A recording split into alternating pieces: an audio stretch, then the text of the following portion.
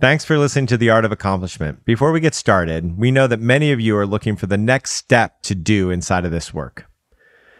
To help you meet that need, we created several complimentary workshops that give the opportunity for you to taste our unique brand of learning experiences. To reserve your spot, visit view.life/explore or click the link in the show notes. It's scary if your boundary is sort of accepted and the person loves you in your boundary, because then that means that the way that you have modeled the world in the past has to now change. Yes. And that means you have to change. Welcome to The Art of Accomplishment, where we explore how deepening connection with ourselves and others leads to creating the life we want with enjoyment and ease. Hey, welcome back to the show. Today we're going to try something a little bit different. We've been getting a lot of questions from the community on Circle and direct messages about boundaries. So today, my nesting partner, Alexa, is going to interview Joe with a number of questions that come up commonly around boundaries. So hi, Joe. Hey, how are you, Alexa? I'm great. Good. Do we want to tell everybody who you are and what makes us have a podcast with you? Sure. It'd be good for me to know anyway. Okay. Well, I'm Alexa Anderson. For about the last decade, I've been doing design research and strategy. So helping my clients, mostly big corporate clients and teams of big corporations, to sort of ask better questions and make big decisions. Since pandemic, I'm pivoting to doing coaching. Also, I've worked with you, Joe, and that's been really amazing.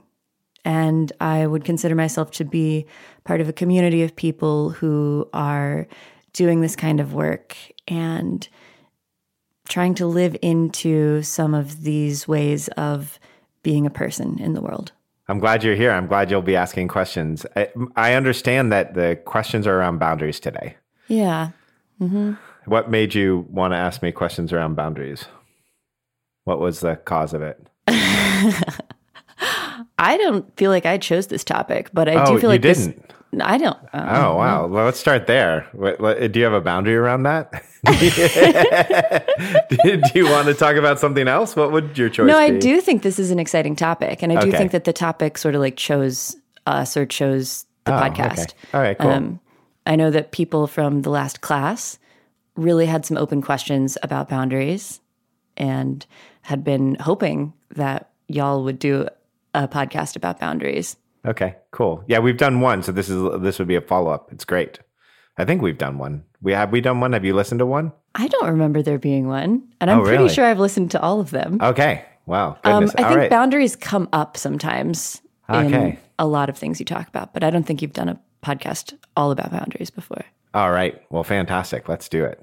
I love it. And I love the idea. So it was something that's come out of a lot of you being a part of the group. You've seen the group wanting to do it and talk about it, and there being a lack of it in the work so far. So that I'm really grateful that you're paying attention like that, and that you're letting it choose you and you're listening that way. Thanks.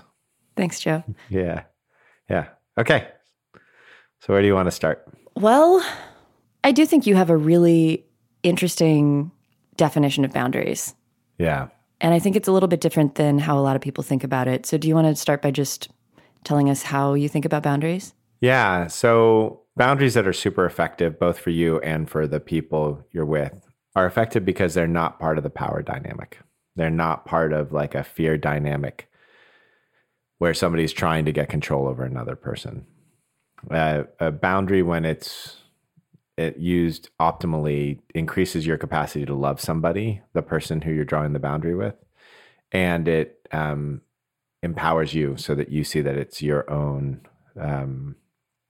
choice, that you're in choice and you get to make that choice.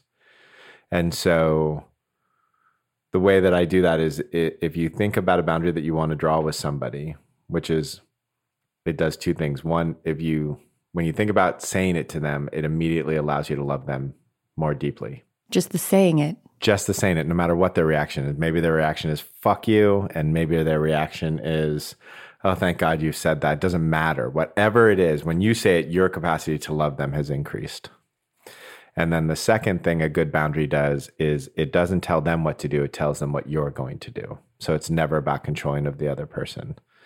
So let's say this is one that comes up a lot for people who are dealing with any kind of abuse in their life. Often a really great boundary there is, hey, if you're going to yell at me, I'm going to ask you to stop yelling at me. If you continue to yell at me, I'm going to leave. And 30 minutes later, I'll give you a call. And if you're ready to talk again without yelling at me, I'm happy to re-engage. That would be an example of a boundary. So it's not asking them to do anything any differently, but you're immediately able to love them because you're not accepting some sort of behavior that's belittling to you. It's really hard to love something that can dominate you. It does dominate you. So it's an incredibly difficult thing. And if you think about boundaries in love, there's no iconic figure of love. There's no paragon of love that isn't really strongly boundaried, whether that's like a great mom or Martin Luther King or Mother Teresa. All of these people were incredibly boundaried. So boundaries are part of what makes a loving relationship. It creates trust. I really like that definition, boundaries that make more room for love. Yeah, it can't exist without it. And I think the thing that makes that so hard for people to grab hold of is that love is often conflated with caretaking. I know we did a podcast on caretaking, but love is often conflated, meaning like loving is conflated with being nice. Loving is being, making sure the other person doesn't get mad, I think is actually what it is. It's like, oh, if I love them, then they can't be mad. And actually compassion can really fucking piss people off. When you can be very compassionate with somebody and they can get really, really upset with that. That's what makes it compassionate. It means that you're willing to take their anger because it's what's right for them. Like, it's not what makes it compassionate, but that is like the harder compassion to have, is to suffer for the compassion or apparently suffer for the compassion. It's not actually ever suffering, but it really feels like you're gonna when you're thinking about doing it. It strikes me that there's this way you said that, like, the compassionate thing is that you're willing to take their anger. I think I don't disagree, but the way I would say it is something like the compassionate thing is being willing to accept their anger. Yeah, that's a better way to say it. I would say most accurately probably is to love their anger. You might not take it and you might tell them that they need to leave, but you can be in love with their anger. That it doesn't, you're not avoiding it. Yeah. Yeah. Nice catch. Well, so the other thing that's coming up for me is I think that there is a really big mental changeover that happens when people understand it's just like several of the building blocks you're referring to, and then change from being a person who considers the right thing to do in a relationship to be, this like making sure the other person isn't mad kind of niceness. Right. Yeah. To being the kind of person who's like, the really compassionate thing to do here is to say what's real for me, even if that makes them upset. Making them not upset would be things like walking on eggshells, caretaking them, doing things for them that build resentment for you, bending what you want to because they'll be happier, etc. And all that does in a relationship is continue to create resentment and a sense of obligation. And then in a sexual relationship, that resentment becomes very kind of parental child, like one's the caretaker and then the sex dies. It's like, it's a horrible loop. And so when everybody is in these horrible relationships and they're like, well, I've given everything that I can give to this person and they still don't, blah, blah, blah, I've tried. Or, I don't know what I have to do to make her happy or him happy, or it's like, be yourself. Like, and the only thing that people aren't trying is like, just be yourself, be authentic, show up as you, and don't try to change them. I do think a trap that people fall into is feeling like, but I authentically want them to be happy though. Right. But that's not right. That's beautifully put. So that's trying to change somebody. Like in a relationship, the state that creates the most freedom in my system is where I can love the person unconditionally, that I don't need them to be different than what they are. And obviously that ebbs and flows to different levels of subtlety, and that's why a boundary, I'm not defining a boundary as you have to do this, because that's changing them. It's just saying what you're going to do. And if you're not capable of loving somebody for who they are, then what that really means is that you're incapable of loving that part of yourself. I really want them to be happy means I can't love my own sadness. I really want them to be, more faithful to me.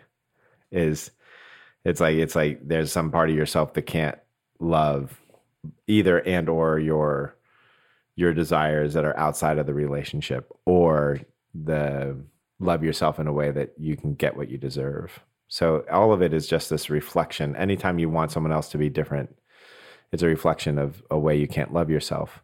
And this is where it gets really confusing with boundaries, is that people hear that and they go, oh, so if I love them, then I'll accept that. No, you might not. You might be like, I love you just the way you are. I understand that you need to have, sexual relations that don't work for me, but they don't work for me. So if you are going to have sexual relationships in this way outside of our relationship, then I love you, but I'm not in the relationship. That's not the relationship I want. Yeah. And so it's not trying to change them. It's just being clear about how you're going to respond and being authentic and truthful to yourself in that. Well, so that raises another question for me. Is it ever appropriate to try to change someone? I don't, appropriate means it kind of assumes like a right or wrong. It's incredibly ineffective, and it doesn't create happiness for anybody. Yeah. I mean, even in the work that I do, where I'm working with somebody where apparently I'm creating transformation for people, I won't do it unless there's a question, and I won't impose my ideas on. If somebody wants help transforming their lives, great, help them. But to impose your idea, it's incredible hubris. It's incredible to think that like, oh, I know what's better for the person. And more specifically than that is every way that you want somebody else to change is really just a reflection of a way that you don't want to feel, right? Because they do that thing and it makes me feel X, right? So if it's like, if every time somebody yelled at you, you felt like $1 million, you really wouldn't care if they yelled at you. Right? If every time somebody was late to dinner, it made you feel loved and adored, you'd be like, cool, be late to dinner. So what's really happening is that you're saying, I don't want to feel a certain way, and you're making me feel it. So you're holding them emotionally responsible, which is totally disempowering. To yourself, right? And you're trying to control them, which is disempowering to them. It's just a horrible situation. And so take responsibility for your own emotions. And the best way to do that is to say, how am I going to respond? It sounds like you're mostly exploring this in terms of interpersonal relationships, like romantic relationships. But I imagine this comes up a lot in a work context. And the traps seem similar. It's like somebody's like feeling like they really need this job, but you really want them to be different if they're going to be on the team. Yes. So I will say that if you look at the way that the boundaries are held, whether it's the way Martin Luther King held boundaries or a great CEO held boundaries, or how you hold boundaries in a work context or in a love relationship, it's the principles are very much the same. The thing about a work context is that at some point there is like this moment of control of like, I'm going to fire you, I'm going to let you go. Which is really not, this is what I'm going to do. I am going to fire you is what I'm going to do, but it has like, you are forcing somebody out of a situation, apparently forcing them out. Usually when people are clear about their boundaries up front, there is no firing of anybody. They just leave. And it's really like clear. And we've talked about this, Brett and I, that like the last 4 or 5 people that we've let go in our company, literally I go to have the walk with them to say this isn't working, and they they say it's time for me to go. It's like oddly, like disturbingly the case. I had some client recently ask me, it was like, is that because you're too slow letting people go? And made me think about that. But it feels like it's the right time for me. It feels like it's the right time for them. And it's because I'm constantly drawing these boundaries, saying, hey, like this is the expectation. And if this can't happen, then this is what's going to occur. And this is what I'm going to do to respond to it. And I'm very clear about my own wants, and I'm very clear about expectations. And so it usually doesn't come down to that. But that's the unique part of the work stuff is that you can eventually say you're fired or be fired. But the thing for the person who's having the boundary drawn is it's always about the fear of a consequence that prevents somebody from drawing the boundary. And so I can't say that to my boss because they might fire me. I can't say that to my lover because they might leave. I can't, right? Which is basically, I can't be myself and be accepted here is really what you're saying, I'm scared. And the interesting thing about that reflection is it's usually based on their projection of the way the world works. A great example of this is I get a conversation with people a lot that goes something to the effect of, I think I'm going to quit my job. I think I'm going to break up. And I'll say, well, what's wrong? And they'll talk about it. I'm like, well, what if you were just yourself? Let's see what happens. So since you're going to quit and you're going to break up anyways, we'll just assume that it's already lost. So why don't you just show up exactly how you want to be at work and see what happens? And literally 8 out of 10 times, they get promoted, they get raises, their relationship turned up great. 20% of the time they get fired. They're like, yeah, and nope, that's really not what they wanted. But 80% of the time, it was their projection of the world that they were scared of, not actually the world. And for the 20% that have gotten fired, none of them are like, oh shit, I got fired. They did what they did instead was they're like, oh, or I got broken up with. But they're like, oh, this is how I want to be. That means this is the kind of company I want to work for. Yeah. So we're scared of the consequence, but whatever the consequence is, it is a direct path to the life where we are accepted and loved for who we are. I love that. Yeah, I like the way I said it. I don't think I've ever said it that well. It just feels so good and so exciting then to set boundaries. Right. Yeah. Exactly. Until you actually go to set them, and then it's just there's a real big scary moment often because, so for instance, the other thing that's interesting about boundaries is that they move. So, and I think I've said this as an example. So my dad was a drinker, and I started with the boundary with him of, I'm not going to be around you. And then it was, I'm not going to be around you when you're drinking. And then it was, I'm not going to be around you when you're behaving in a certain way because of drinking. And those were my boundaries. And it was about me not being around him. And each one of them allowed me to love him better. But it was really important for me to have that really big, strict boundary at the beginning of just, I'm not going to be around you, because I needed to convince myself that it was okay for me not to be around that person. Right? So if there's an abusive relationship, whether it's emotional or physical, the first step is that the person has to be convinced that they don't deserve it, that it's not their fault, that they are worthy of a deeper love. And that is what helps you draw the boundary, and that boundary is what confirms that. And so, but that moment is really scary to actually draw it the first time, because you're still not sure if you deserve that love. Like you don't know if the world's going to provide for you, because your whole life it hasn't.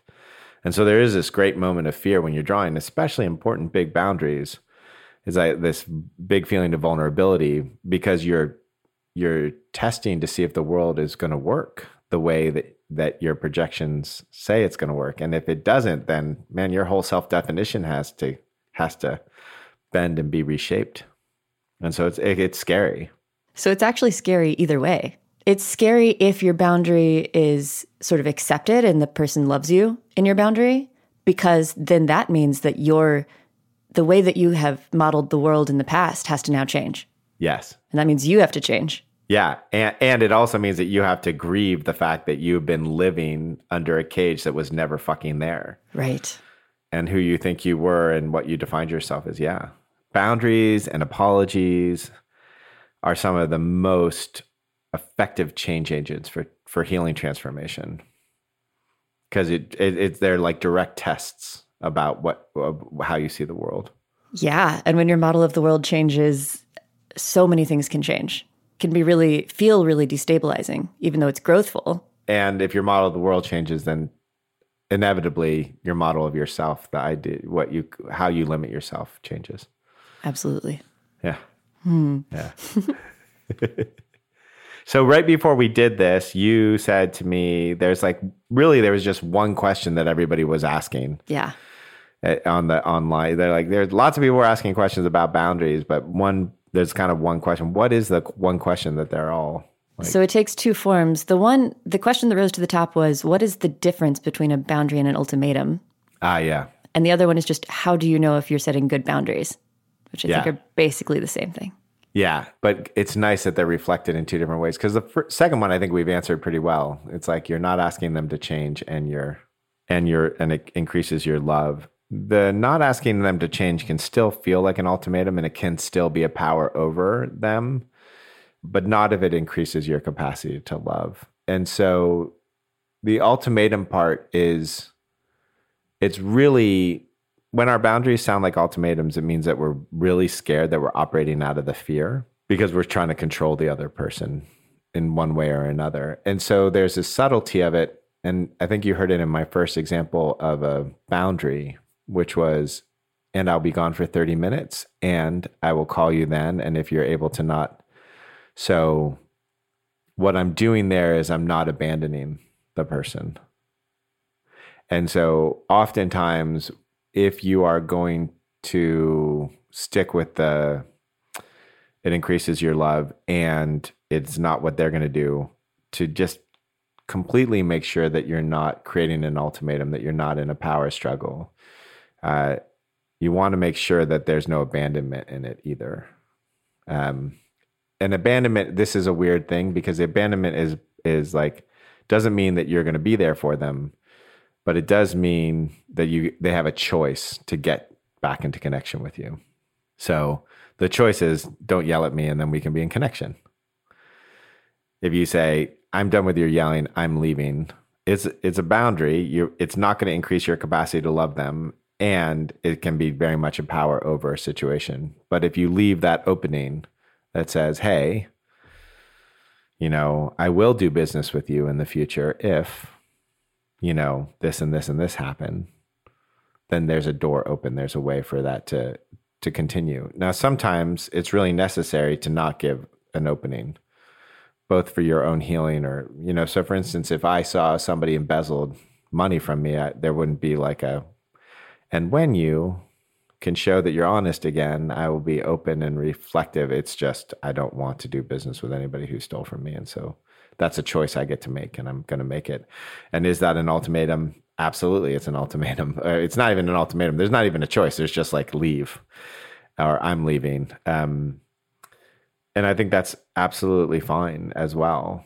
But notice in that case, I'm not kind of trying to control them. I'm just saying this isn't a relationship I want to be a part of.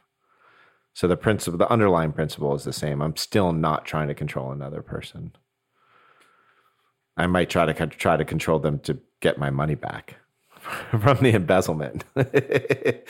And again, but that's not the boundary.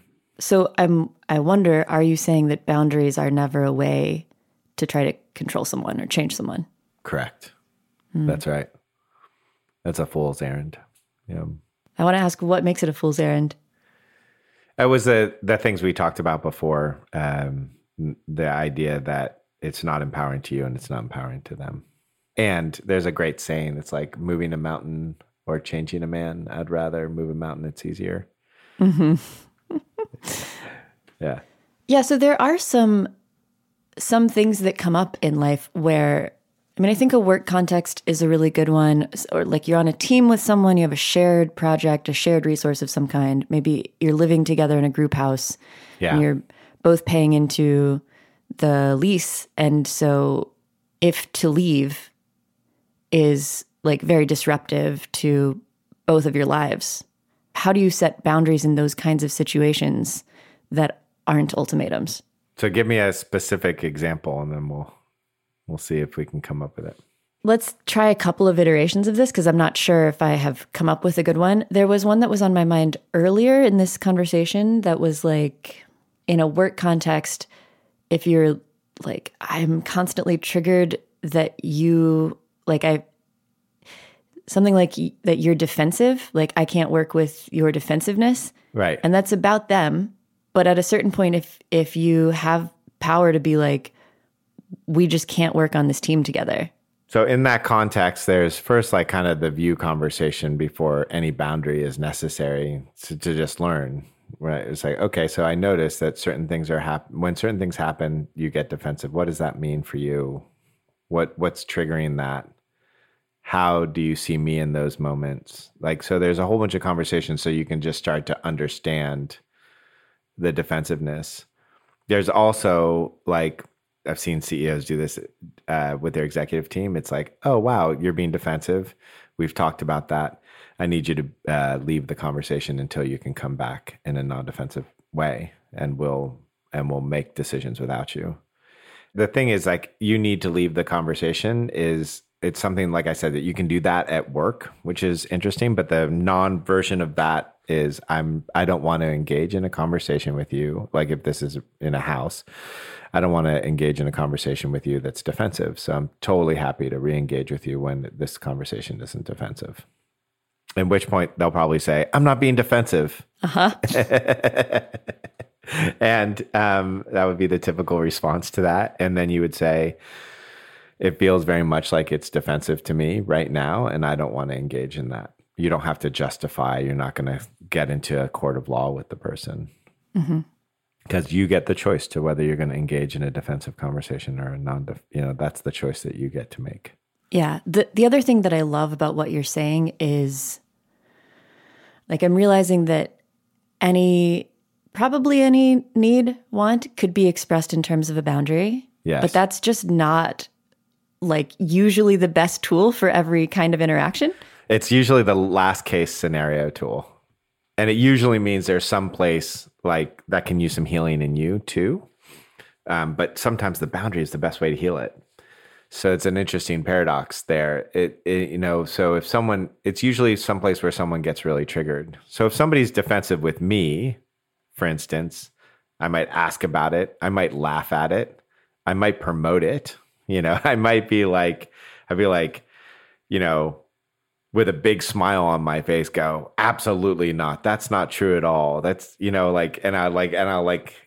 I don't really, if someone gets defensive, to the most part, I don't really mind. I notice I get a little triggered when people are defensive if it like shuts down a group. Because I notice that like when someone's defensive in a group, it shuts down the group, and that'll actually get me a little bit more. But one-on-one, it doesn't. And so it's usually something in that like if you can't play with it, there's something in you that needs to, I don't have to be around defensive people. I don't have to do that. And as soon as you know you don't have to, then the boundary immediately changes. And becomes like more nuanced? Yeah. Like, so with my dad, it was, I'm not going to be around you. And then once I realized that, I don't have to be around his drinking. But I miss my dad. I like to be around my dad. Okay, I'm going to be around my dad, just not while he's drinking.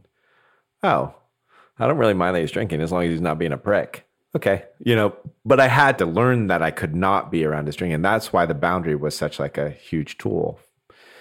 Another example of this for me was when I was, earlier on when I was teaching and coaching, I felt like I held a little bit too much responsibility for other people. And so when people started to like not trust the process, I would feel like responsible to make sure that they were taken care of. I had to draw the boundary of like, if you don't trust the process, then I'm not in the process with you anymore. And that's not because I don't love you. It's because the process doesn't work if there's no trust. So I'm happy to address the trust. I'm happy to have whatever conversation we need to have. But if there's no trust on your side, it would be as stupid as me continuing the process if I didn't trust that you could transform. That would be ridiculous. Like the trust needs to be there. And I had to draw that boundary with several clients to get to the point where now that boundary gets drawn so early that it never seems to get to that point anymore, right? Where it's just so early. It's like, oh, I see that there's not trust here. And that doesn't, I don't want to work like that. And then they'll be like, oh, okay, well, this is why I don't trust you. Great. And then we're talking about it. Whereas before it was, okay, what do I have to do to help them? Which just never worked. Oh, interesting. That brings up another question that I had. And I don't know, see if you want to go into this or not. But it was from what you were saying earlier, I wondered, is resentment always a pointer to a boundary that's not being drawn? Yeah, there's two ways to think about resentment. One of the ways is to say that you're trying to, it's a really good indicator that you're trying to save other people. In the fear triangle, it's like the savior holds a lot of the resentment and obligation. And what that really is that you're trying to make your world the way you want it by saving other people, by making sure other people are happy. And so there's a lot of resentment that gets built there. And so absolutely there's a boundary that they're not drawing, right? The thing about a savior is that a savior tries to make the other person happy instead of having the boundary of, this is how I want to be around you. But to see every time you're resentful as a boundary that needs to be drawn can be a little bit dangerous because it uses like the bazooka of the tools pretty early instead of just saying like, I don't want to do that. I don't want to do the dishes, every night. I want to do the dishes together. I would love to do the dishes with you, right? And so there's so many places where resentment is just an indicator also of just what are the wants that you haven't expressed? What's the vision of the world that you want to live in that you haven't expressed because you don't think you can get it? So, which is, like you said, another way to say that it's like a boundary, but it might not need to be like a kablamo boundary. It can just be like what I really want is for us to enjoy doing the dishes together and have fun doing dishes together instead of, why aren't you doing the dishes? Or if you don't do the dishes, then I'm not going to do the dishes. And there's so many solutions to the problem.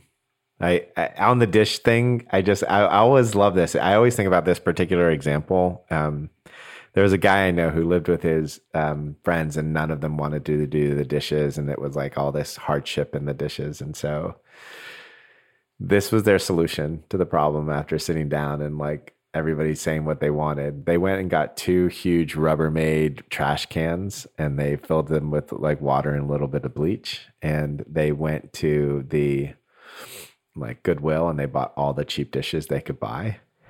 And every time they were done with their dishes, they just put them in these 2 Rubbermaid trash cans outside with all the bleach. And like once a month they would like put soap in and like wash it with like a sprayer and like they all did dishes once a month on the driveway. I mean, kind of gross, but also awesome. Like there's that many solutions to the dish problem that is like haunting half of the marriages in the United States. You know what I mean? And instead we sit there and try to fucking control each other. It's kind of silly. Yeah. Yeah. One thing that's really coming up for me in this discussion is the idea that, because I am really like worried about, or I should really say triggered by what I see as sort of the weaponization of the concept of boundaries. Me too. And I think it happens a lot around sort of the periphery, I guess, of these communities. Yeah. It keeps coming up for me in this conversation, like, oh, how could I talk about this? But that example is pointing at something that I think is going on with a lot of the weaponization of boundaries is sort of like somebody has decided that they know the way. Like, yes. I know how to fix this problem. I'm having a problem. I know what the solution is. So I'm going to say that this is my boundary so that you do it the way that I want you to do it. Right. Yeah. And so there's like a little bit of a lack of ownership of what it is that they want, that if you could lead instead with what you want or what your need is, that maybe there's a much larger solution space that's possible. Yeah. And oftentimes what I notice in modern society is it's around like they'll use safety as the thing. The boundary will be about safety. So it'll be, I don't feel safe and therefore everybody has to change to make me feel safe. And there's a way in which having people feel safe is really great and important, and it allows us all to thrive. And there is a way in which life is inherently unsafe. And so if you want other people, if you need other people to make you feel safe, you will never feel safe. The only way you can feel safe is to learn how to create safety for yourself. And obviously, don't go live in a war zone because it's unsafe, right? So it's like this interesting, what seems like a paradox. And so what I noticed is with all of these things, something, let's say safety becomes a way to control others, and boundaries can become a way to control others. And oftentimes you'll notice in those boundaries, they're asking someone to be different. They're asking them to do a different behavior. And the psychological reason behind that is, so you'll see this everywhere, is that the abused becomes the abuser. And it seems like it's a natural evolution for people to move out of an abuse cycle. But you'll see it in countries that got deeply abused, then start abusing. And you'll see it in kids who were abused, often abuse their kids, or kids that are bullied at home, bully at school. Like you'll see this kind of passing down of the abuse cycle. And that's what happens is, like, as somebody is feeling disempowered, they think the way to get to empowerment is to control other people. And then they use, I would call it topping from the bottom. They use their victimhood as a way to dominate other people. And empowerment isn't, as we've discussed early in these podcasts, empowerment is being yourself despite the consequences. You never feel empowerment by having power, because power can be taken away from you. So there's no way that you feel safe because you have enough power. I know billionaires who don't feel safe. I know, heads of state that don't feel safe. So safety and empowerment is that internal understanding that I'm going to be truthful despite the consequences. So I think that's where that stems from, is that they're still in the power cycle. They're just trying to get the power instead of be powered over. But the solution is empowerment. And that's why something like Gandhi worked for the time that it was working, or Martin Luther King, is because those movements were about empowerment. The movements weren't about having power over somebody else. And when you see the movements are, we want to have power over somebody else, that's when one group of dictators gets replaced with another group of dictators with a different philosophy, but it's the same thing as one abuser gets replaced with another abuser inside of a relationship. Two different pathways are presenting themselves in my mind. Yeah. So one is, if you find yourself on the receiving end of, or the giving end, if you find yourself in a dynamic where there's sort of this topping from the bottom kind of use of safety or boundaries, how do you respond? It's actually a really tricky one. In a context of coaching, I'll say, "You seem pissed. Tell me all about it." Like, I will elicit the anger that's underneath it. If that doesn't elicit the anger underneath it, I will call them out in such a way that that shows that the victim that they're topping from the bottom, and then they really do get pissed. So you'll notice that anybody who's doing that kind of like aggressive, what I call the aggressive victim stance, and you call them out on it, they get really pissed at you. Then they get really, and then you get to see what's really underneath it all, which is far more beautiful for me than that. In a business context, in a non-coaching context, if I see that that's what's happening, I will, I'll call it out. I'll say something to the effect of like, I don't want to be in a power dynamic with you, and I don't agree to be your bully. I don't agree to be the person who's oppressing you. I'll just say it directly like that. Like, I'm not going to buy into a situation where you're not empowered and able to do what you want to do, and I'm not empowered to do what I want to do. And I'm not interested in any relationship where we're trying to change each other. Which kind of sounds like a boundary. Yeah, exactly. And what happens to the dynamic? Sometimes people get angry or leave, or we're not in an interaction anymore. And sometimes people see the freedom in it, and they're like, a deep loyalty and trust is born because we're meeting each other as humans, not as objects to be controlled, not as ways to achieve power with each other. In teams, it's incredibly amazing. You see teams where there's an idea that there's some power structure, and there's a control structure, and there should be in an organization, meaning that some people need to be in control of certain decisions and make those decisions, or man, nothing ever happens.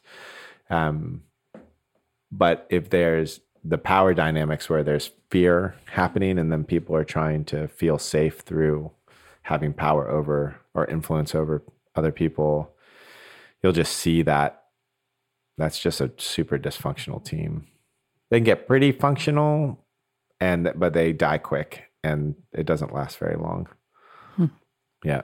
You have to have a really good product and high margins and good patents to pull off a business like that. The thing I noticed you didn't talk about was like in an interpersonal non-coaching relationship, like a romantic relationship, a shared house.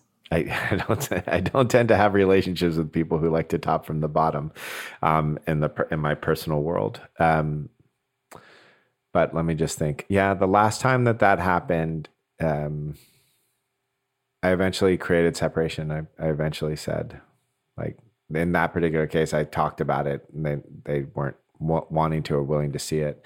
I think it's really hard for someone who's in the aggressive victim thing for them to see that that's what's happening, because they're so defined as the victim. It's very hard for them to see that that it's very hard if they stop putting you in the oppressor role. It's really, really hard for them to see that they might be the abuser in the situation, or might be part of the abuse cycle in the situation.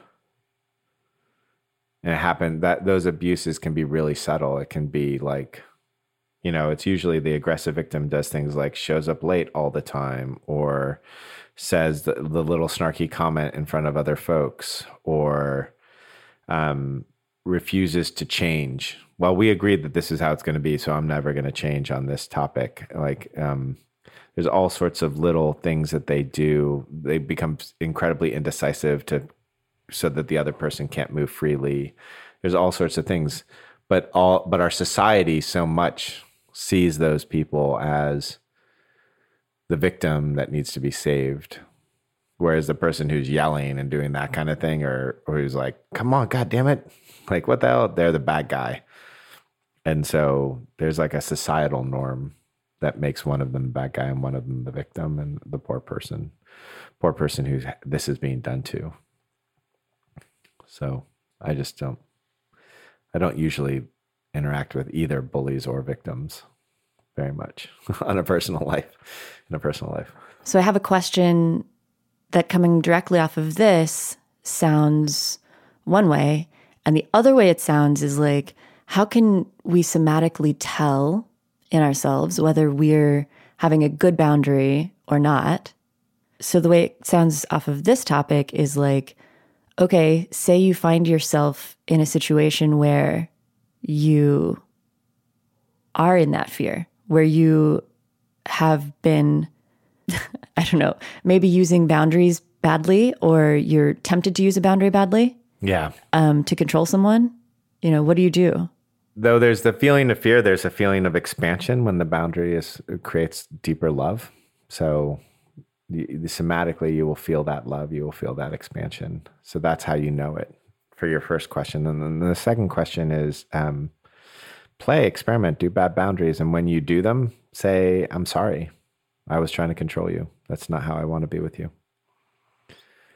Like, you're not going to get it perfect. So fuck it off, mess it up, screw up, blah, blah, blah, and then apologize and let that apology be one without shame, that's heartfelt. And then it'll be harder and harder for you to do bad boundaries. Apologies are really useful that way. If you really give a heartfelt, non-shame based apology, it's a great way to modify behavior. So Yeah, it's just like we all are going to mess up. We're all going to get scared and we're going to think we're drawing a boundary that we're actually trying to control somebody else. But it's amazing if you can say to somebody, I noticed I was trying to control you and that's not what I want to do. It's not the relationship I want to be in with you. How much people want to hear that and how much trust that builds. Yeah. I feel like boundaries can be really inspiring. So is there a story you know of where, somebody coming into their empowerment and setting a boundary had, beautiful results? Yeah, it's not, I don't have a story. I have like infinite stories of this. I cannot tell you how many people this story has happened to, which is they're in a relationship. They've fully bought into the fact that they're responsible for somebody else's emotional state, that they're constantly looking, what did I do? What do I need to learn to make this relationship better? And then they draw the boundary and the relationship just immediately either ends or changes. Like it just either immediately the relationship is done and they're free of it. I remember we had somebody here living on the property and my relationship with that person was good. And my wife's relationship was not. And she didn't feel good that she could, put my relationship with this person in damage, or didn't feel like she had the right to ask, or blah, blah, blah. And then literally the moment she did it, the person was like off the property, and I felt relief and she felt relief. And I'm sure the person who left, felt relief as well.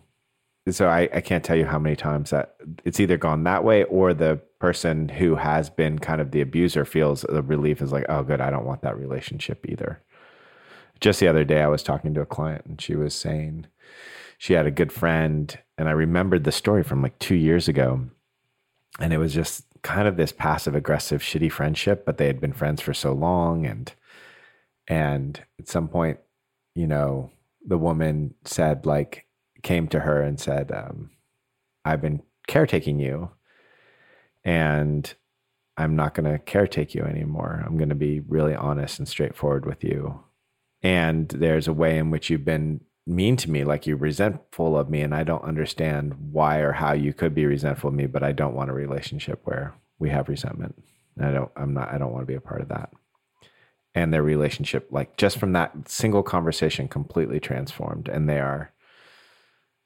the woman who it was said to, she said, I was angry at you and I just couldn't tell why. I didn't know what was going on. But as soon as you said that to me, it just all dropped. Like I was resentful for the caretaking, and I just, like, you weren't treating me like an equal. And now that we are, it's like, it's just wonderful. I can't tell you how many, like, that happens all the time. It really makes you question, is the thing about the boundary that's scary is the freedom that we get on the other side. Yeah. Yeah. There we go. The whole thing that came up for me that I don't know how to handle it, was around when I was living in this group house, and there was some tension with me and another housemate. And then a different housemate than that was like, I can't have this kind of tension in my house. I need you to fix this or else I'm going to leave.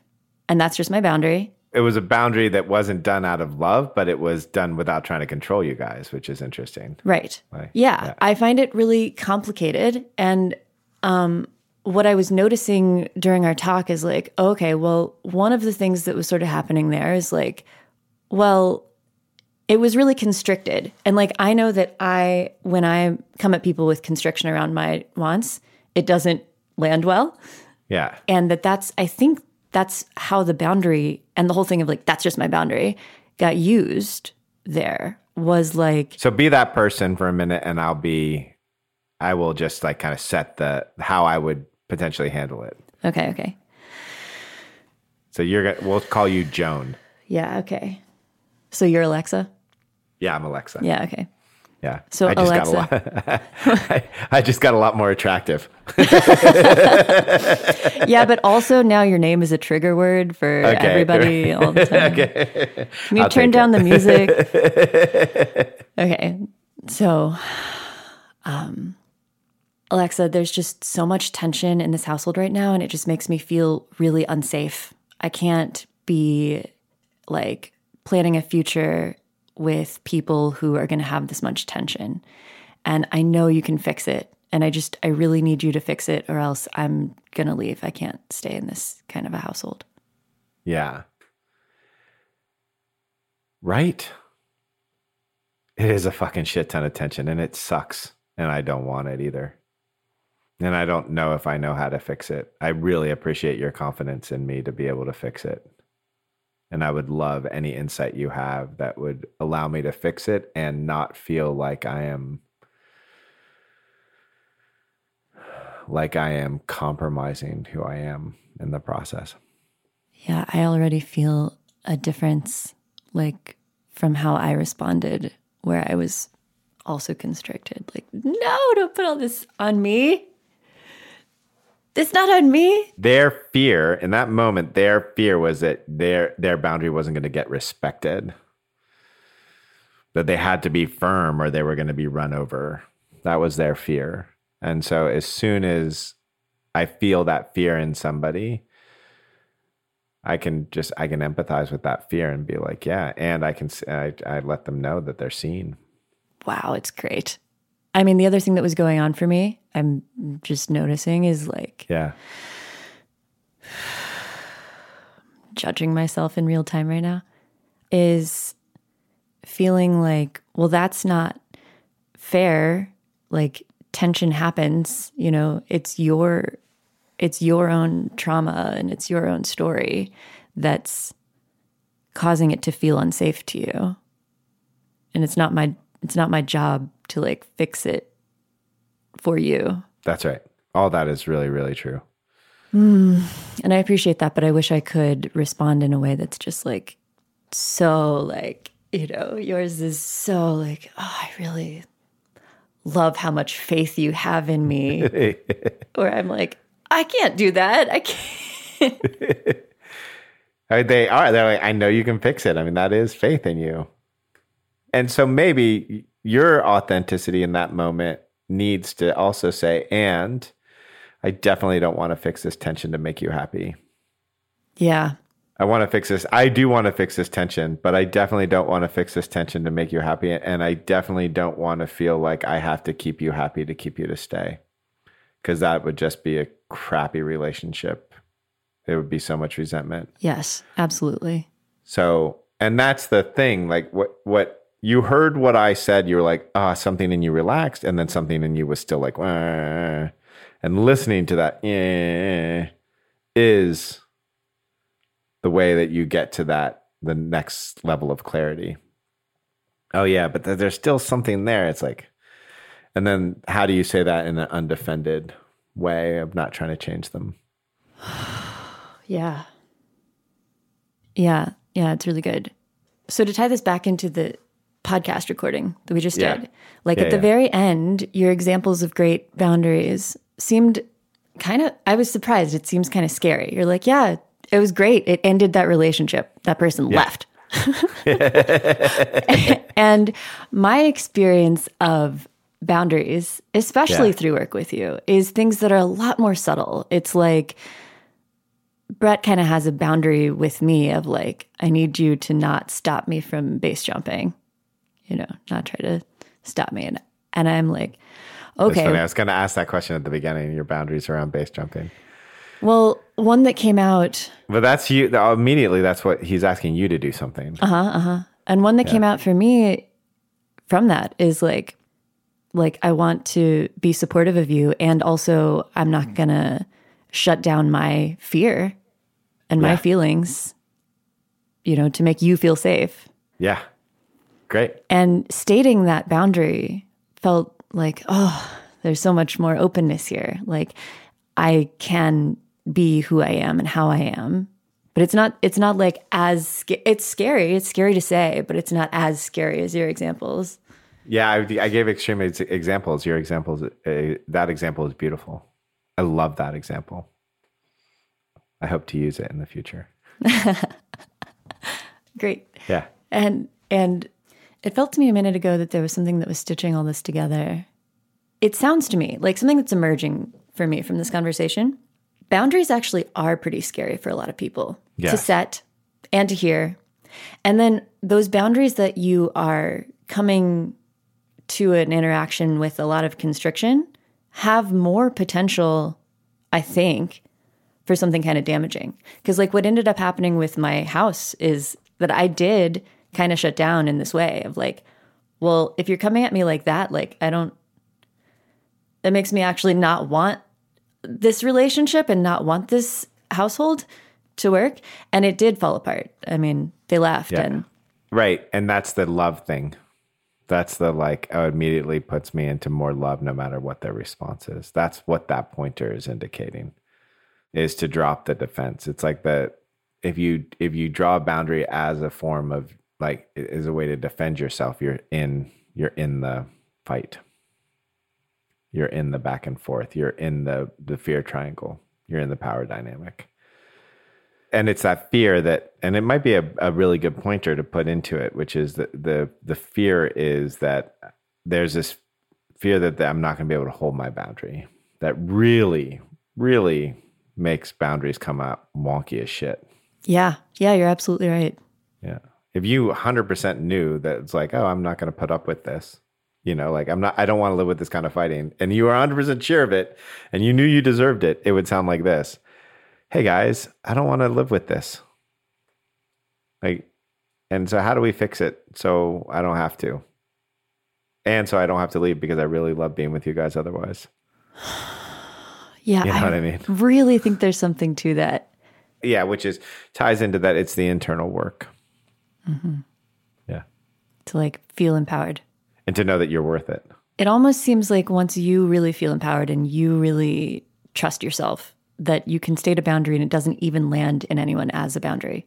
Correct. And you don't want to say that to people because then they're going to have an excuse never to say their boundary because they still, well, once I figure it out, because especially the people who have a hard time drawing the boundaries are the people who think they have to be perfect all the time to be valuable enough to have a boundary.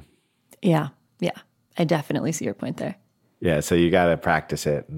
But there's still something, right? Like the people who are saying something like, and that's just my boundary. Right. Then that's a pointer that there's something constricted there. Yeah, that they're scared. I mean, it's all fear. If you can see it all as fear, then like everybody's boundary and your own boundary is it's just sweetness. It's like, oh, everyone's scared. Yeah.